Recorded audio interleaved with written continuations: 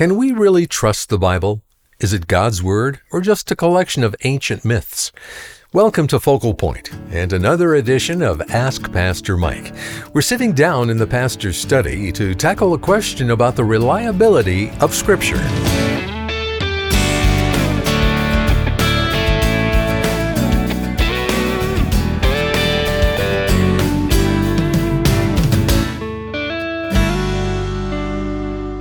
What sets the Bible apart compared to other religious books? Are there mistakes in the Bible? Well, glad you've joined us today. We'll hear credible answers to those relevant questions. Today, Pastor Mike Fabarez sits down for a conversation with our Executive Director at Focal Point, Jay Wharton. I'm Dave Drury, and every week, I look forward to this program, don't you? When we get to interact with Pastor Mike and talk about important, timely issues. So let's get started, shall we? Here's Jay kicking off today's conversation. Thank you, Dave. Pastor Mike, we've been talking on the radio about the centrality of Scripture and how we should accept what it says to us and about us. So a listener has written us and says, can we really trust the Bible? Hasn't it been rewritten many times and contains many errors? Well, yeah, we certainly will never hold to the centrality of Scripture if we don't believe in the veracity or the truthfulness of Scripture. And, this has been the going line in popular society that you can't trust the Bible because clearly it's been rewritten millions of times, or in the Dan Brown Da Vinci Code tradition, it was put together by Constantine in the 4th century, and we have no idea what was really written originally, and they go to the Gnostic Gospels to try and show us what was really written. It's just a whole boatload of nonsense regarding the history of the Bible. But the Bible is the most attested to work of antiquity. There's no other book in all of antiquity that has more evidence to show that what we're reading in our English translation draped across our lap in church is exactly the best preserved work from the ancient world. There's nothing that even comes close to comparing to the truthfulness, and by that I mean the legitimate representation of what was originally written. Now, of course, we don't have the original manuscripts, right, of the Old or New Testament, but what we have is copies that were made very close to the original writing of the New Testament text, for instance. And where you have a bigger gap in the Old Testament, what you have is a kind of religious, judicious, careful kind of copying done by professional priests whose whole point in making these copies was to be excruciatingly accurate about the copy. So yeah, we don't have the original manuscripts, neither do we have original manuscripts from any ancient document that was written anytime from antiquity, but we have the best attested picture or record of the ancient text of Scripture. So you can put it up against anything and you'll find we have more manuscript evidence. That means more copies of this dating back to the earliest dates. And there's no doubt that when you're reading your New Testament in English, we've got a very, very, very, very, very accurate picture of what was originally written by the authors of the Bible. Maybe you could talk a little bit about how the Old Testament writers and the New Testament writers copied manuscripts as they were moving on in time. Well, in the Old Testament, the scribes were given this task, and they were very judicious, very cautious about making sure that they had made a copy. This is the only way you could make a copy, was to sit down by hand and make those copies. And no manuscript or document was ever copied with more care than the Bible. They counted letters, they counted lines, they had checking and cross-checking. So this is what went on in the scribal class that was professionally employed to make these copies. And again, if this were a product of sitting around and just playing the telephone game and changing this, you would see a lot of changes in the text to work to try and harmonize things, say between Samuel and Kings, or even the prophets that we have in the Old Testament. But we don't see that. We don't see this kind of evolving story. That's why the Dead Sea Scrolls is so important for us to find this 1st century BC, 2nd century BC library that was uncovered in 1947, to have it look exactly like all the manuscripts that we have of the Old Testament that post-dated that library 10 centuries later. The book of Isaiah was exactly what we had uncovered in the Dead Sea Scrolls, which was a set of manuscripts that predated what we had existing on Isaiah by 900 years, 1,000 years. So yeah, we have a great copy of the Old Testament because it was done by a very careful professional class of scribes. And the New Testament is a little bit different in that churches were passing these letters back and forth from the apostles, and you have more mistakes that were made in the handwritten copies from each other. But we know that because we have so many copies. This just exploded in terms of how many ancient copies were done of Romans or Mark or John or 1 Corinthians. And we can compare them and recognize pretty quickly, as just being a simple detective, what was originally written by looking at the very small, minute mistakes that we find in these unprofessional scribes that came along and made these copies. The early Christians who could write and wanted these things copied for their own church, the differences are very easy in most cases to decipher in what we call variant readings. And a lot of them are so small, they're spelling errors or they're transposed letters, or they're very small. So there's very few passages that are affected by the copying that wasn't done in as professional a manner as it was in the Old Testament. And like I said, the way that we know that is because we have such a multitude of copies to compare. So when someone says the Bible contains many errors, and sometimes they'll name, tens of thousands of errors, what are they really referring to? Well, you'd have to ask what they mean by that, but most people are trying to say the material that we have is filled with errors, in other words, that didn't really historically happen. Now, if you're talking about scribal errors or transcription errors, well then, yeah, there are plenty of those kinds of errors, but you don't have an error in the original manuscripts because according to the Bible itself, this is God's text breathed out through the apostles and prophets, so we know what was originally written is exactly what God wanted to say. Now we have to assemble the picture of that original manuscript by comparing all the copies that we have existing, or what they call in the field extant copies of manuscripts. So when they say errors, usually what most people look at is they open the Bible, they find a part they don't like, and they say, well, there's an error there. And they find another part doesn't seem to match their science textbook, and they say, well, there's an error there. Well, I understand that. This is a manuscript that describes God's intervention in time and space. Jesus turns water into wine. That's always going to be an error in the mind of a modern person who says, well, water can't turn into wine by someone saying a word. That's impossible. Well, yeah, of course it is in a naturalistic mindset, but this is a record of God intervening in time and space. And so that's certainly not an error. The question is this what John wrote when he wrote of the marriage at Canaan and the reception there and Jesus turning water red? This is exactly what John wrote. And we can say that we have a very, very 99.99% accurate picture of almost every passage that we have in Scripture. Old Testament, because of the very meticulous care given to the transmission of the text, and in the New Testament by the sheer volume of comparisons that we can make because of so many ancient manuscripts. Well, that, I guess, explains why we can trust what's come down to us. But what internally is written, how can we trust that the Bible is true and what it's telling us? Well, because of predictive prophecy. That's probably the most telling thing that shows us that God's got his fingerprints all over this book.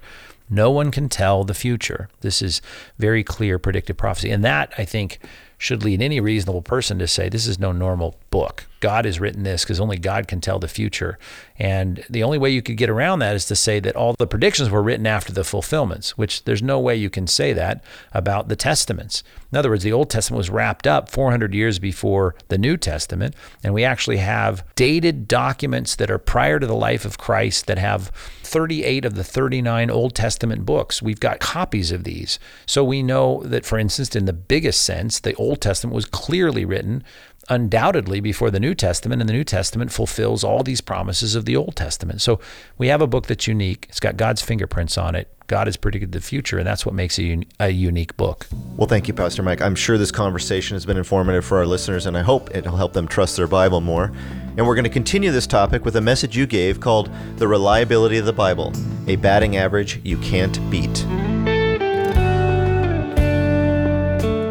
The American phenomenon and interest in the psychic in our country was escalated and pushed into the forefront a number of years ago when a then unknown Jean Dixon made a prediction about the 1960 presidential election. She predicted before it happened that a Democrat would win and that Democrat would die in office. She was right. She became the psychic to the celebrities. She told then actor Ronald Reagan that he would one day become the president of the United States. Of course, he did. You might not know it, but Jean Dixon, America's favorite psychic, was a devout Roman Catholic. She went to Mass every morning, and she claimed that her gift of prognostication and the ability to see the future was one given to her by God. She claimed she was a prophet of God and spoke to proclaim things that God had shown her in her own time with God. Now, if you are kind-hearted, you might say, well, she was just a good guesser.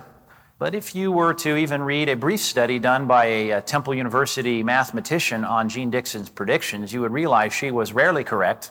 She occasionally hit the jackpot with one or two well-publicized predictions, but for the most part, she guessed about things that did not come true. And if you're biblically savvy, you may even say she is outright, without question, a false prophet. Turn in your Bibles, if you would, to one example.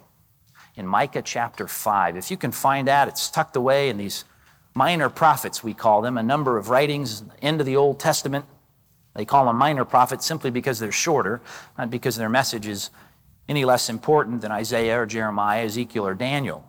But they're short prophets, so they've called them minor prophets. And in the minor prophets, they're full of major prophecies. You should always know that. Let's just turn to one, Micah 5:2.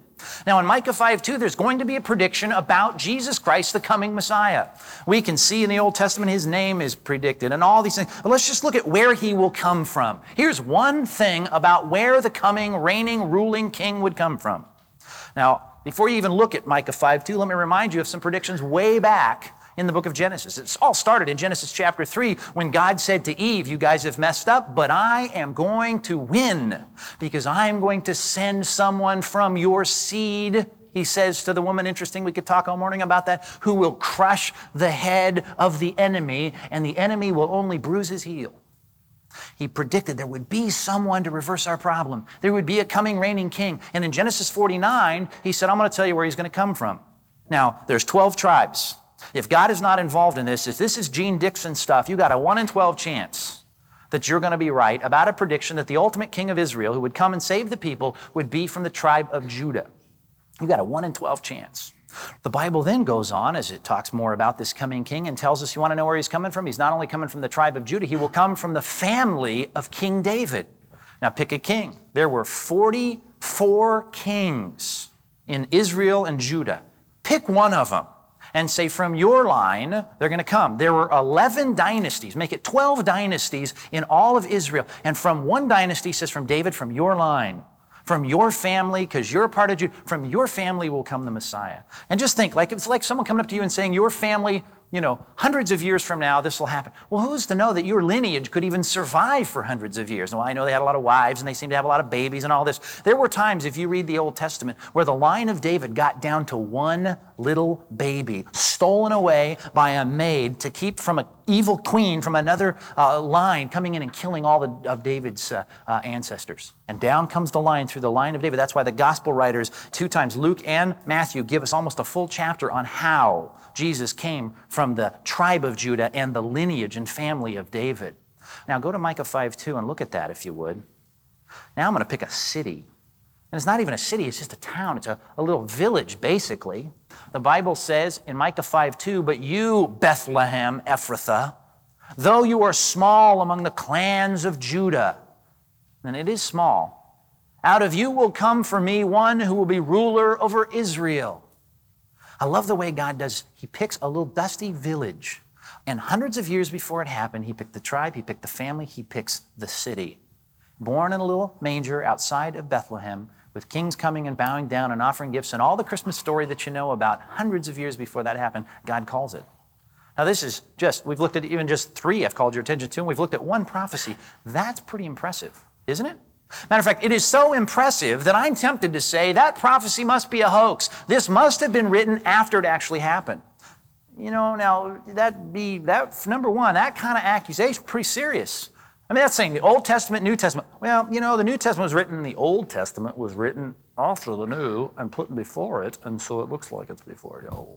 Right? You got a conspiracy going here, right? Because scholars who did not want to believe that God really wrote the Bible began to say the Old Testament prophecies are undeniably clear and it's too specific and it's too obvious. Obviously, this must have been written after the fact. And all the Oxford scholars and all the wonderful people from the world began to teach in the scholarly circles. This was all written after the fact. It became the prevailing scholarly view. Even in seminaries, that was the view. Now, there was a lot of things that should prove different, but the linchpin, the nail in the coffin was in 1947, if there was any doubts. I mean, it was clear enough, and you can make up theories, I suppose, and God decided to crack a theory when a rock cracked a pot outside of the Dead Sea in a little cave when a little shepherd boy went in there and took out this deal and realized, this looks interesting. Maybe I can sell this for a few bucks. The guys came in, the scholars came in, they uncovered in this cave 38 of the 39 Old Testament books, some so perfectly preserved that you can go to Jerusalem today in a little museum called the Shrine of the Book, and you can look at the Isaiah scroll laid out, 66 chapters of the book of Isaiah. Every verse is there, and it predates the time of Christ. There's no scholar out there that's going to date that after the time of Christ, no serious scholar. I suppose any skeptic's going to claim conspiracy. Maybe a UFO landed and put them there, and this was, who knows what they might say. But any honest scholar is going to say the Dead Sea Scrolls put to death any kind of view that might try to predate the New Testament before the Old Testament, or to try and write in Old Testament scriptures to believe that, this was just all kind of made up to make these believers feel good about their Jesus. Micah 5:2 was in the caves. It was right there, as clear as day, along with the 450 other predictions about Messiah. Jesus stepped on the scene and said to these guys, I didn't come to abolish the law. I came to, what? Fulfill it. I'm it. I'm the guy. Want to see my birth certificate? Born in Bethlehem. Want to see my tribal adherence? You want to know what family I'm from? And then watch what else I do. And he fulfilled 450 Old Testament predictions about his life. It was amazing. Can't say it predate. And it's not general, I read my horoscope yesterday. I don't normally do that. I don't know that I've ever done that. I did that yesterday in preparation for this sermon. I thought, I better look at my horoscope. So I looked at my horoscope, and here's what it said. It said the sun is in Gemini and the moon is in Leo. That was important information for me, I suppose. It says, this is a good weekend for you to clean things out. It said, clean out your attic, your backyard, your closets. Well, they didn't realize I don't have an attic and I don't have a backyard, but nevertheless, whatever. Try tidying up things wherever you go. You'll toss things out and da-da-da-da-da. And it says, here's the prediction. You'll feel much better after it's all done. I'm going to feel better with clean closets and an organized attic and garage? Wow. All I'm saying is this. When you look at Scripture, it's very specific. It is not general. It doesn't say, all this stuff about, the Messiah will be a good guy. He'll be from, the nation somewhere. It's very specific. We need to be impressed with the Bible.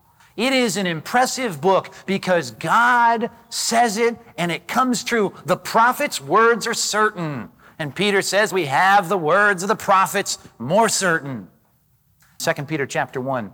It says, and you will do well to pay attention to it, as to a light shining in a dark place. Well, we do well to pay attention to it. Circle that word attention. That is the word translated elsewhere in the Bible. 1 Timothy chapter 3, verse 8, when it says that church leaders should not be addicted to wine. It means don't be obsessed with this. It's also used in Acts chapter 8 when the people of the town were said to have been obsessed with Simon the magician. Remember that Simon the sorcerer in Acts chapter 8? It said the people were hooked. They always came out to see what he would do. That obsession, that interest, that being hooked on it. When it says pay attention to it, and you'd do well to pay attention to it, it's not just saying, you ought to have one and everybody ought to have a good, copy of the Bible in their house. It's saying you ought to be obsessed with it. It ought to be your life. It ought to be the focus of your life. Not only should we be impressed with the Bible, number 2 on your outline, we ought to be obsessed with the Bible. Because if it bears the divine marks of God speaking, who's the only one who can predict the future to the T before it happens with 100% accuracy, then all of us ought to give our lives to it. Turn in your Bibles to the middle of your Bibles, Psalm 119. I want to show you a picture of that shepherd boy who was to become king, who was told by Samuel the prophet as he let the oil drip from the sides of his beard, he was told, you are the next king. He heard the words of the prophet and he watched the fulfillment of what the prophet said. And he stood back and said, the words of the prophets are impressive. And because they're impressive, he said, I'm going to be obsessed with this book. And he does. Psalm 119, drop down to verse number 97. It says, how I love your law. I meditate on it all day long. Your commands make me wiser than my enemies. for they are ever with me. I have more insight than all my teachers, for I meditate on your statutes. I have more understanding than the elders, for I obey your precepts. I have kept my feet from every evil path, that I might obey your word. I have not departed from your laws, for you yourself have taught me. How sweet are your words to my taste, sweeter than honey to my mouth. Your word, verse 105, is a lamp unto my feet. It's a light to my path. I've taken an oath and I've confirmed it. I'm going to follow your righteous laws. I've suffered much. Preserve my life, O Lord, according to your word. Accept, O Lord, the willing praise of my mouth. Teach me your laws, though I constantly take my life in my hands. I will never forget your law. The wicked set a snare for me, but I haven't strayed from your precepts. Your statutes are my heritage forever. They are the joy of my heart. My heart is set on keeping your decrees to the very end. David knew these things are so impressive, they're not even really the words of the prophets. They're really the words of God. And if they're the words of God, I had to be obsessed with these things. New Testament translation, Colossians chapter 3, it says, let the word of Christ richly dwell in you. And we should be people who hold up the light of God's word in our world and say, we are impressed with it, we are obsessed with it, and we are going to be people that are confident about it. Then you will be modeling the truth of God's word, because Christians are impressed and obsessed. And when they're impressed and obsessed, trust me, they let that light shine in a dark world. They are confident about it. They cling to it. I hope that's your understanding and commitment to Christ. Stand with me, please, as we close. Oh God, in our world of relativistic thinking and all the philosophies of man that float around and talk down to our Christianity, because they've not taken the time, it seems, to look at Scripture and understand that it is not just a religious document like all the rest. It is a book that is filled with predictive prophecy almost on every page. The fingerprint of God is there.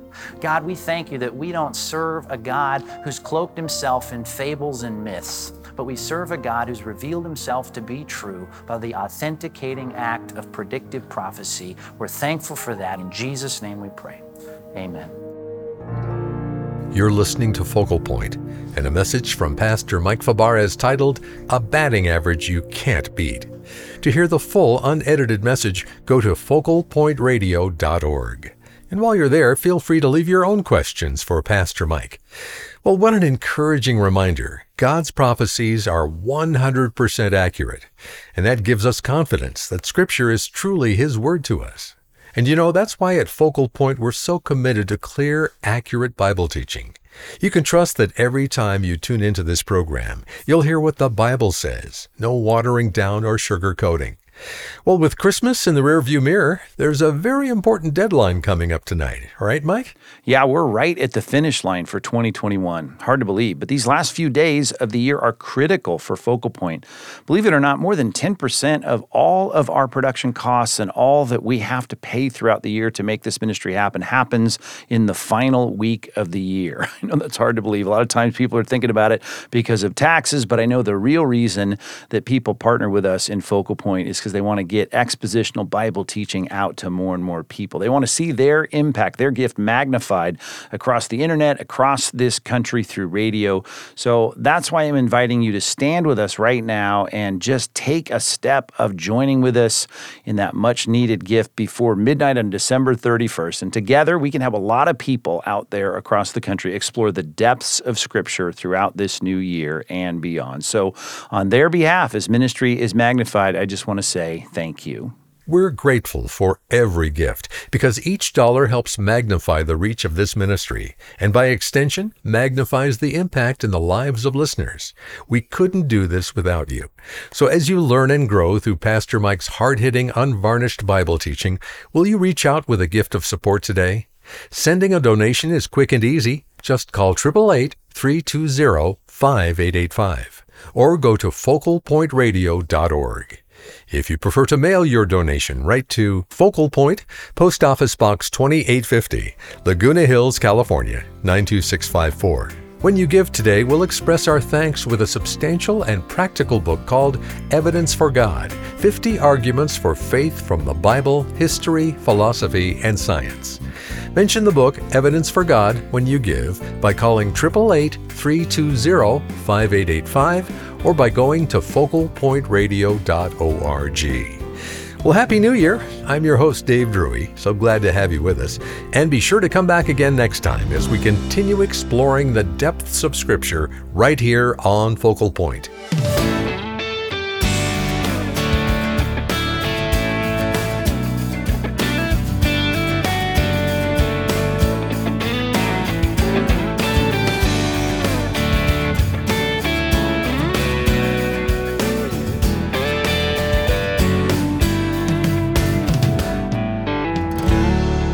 Today's program was produced and sponsored by Focal Point Ministries.